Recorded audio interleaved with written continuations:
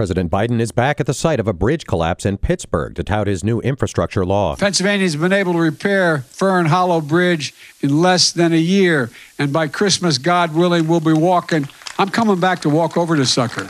The bridge collapsed in January. Biden said the infrastructure law is doing something about bridges like Fern Hollow. Former President Trump is lashing out at the judge who said he knew voter fraud claims were false but pushed them anyway. In a post on his social media platform, Truth Social, he called Judge David Carter a partisan hack and continued to say that President Biden stole the rigged election. The comments come after his ally, Attorney John Eastman, was ordered to turn over documents to the January 6th committee.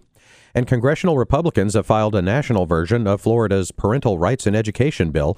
It's been dubbed the Don't Say Gay bill by its opponents. The new effort is led by Louisiana's Mike Johnson, who says that children should be learning about reading, writing, and math at school, not radical gender theory. That's politics. I'm John Bernaise, NBC News Radio.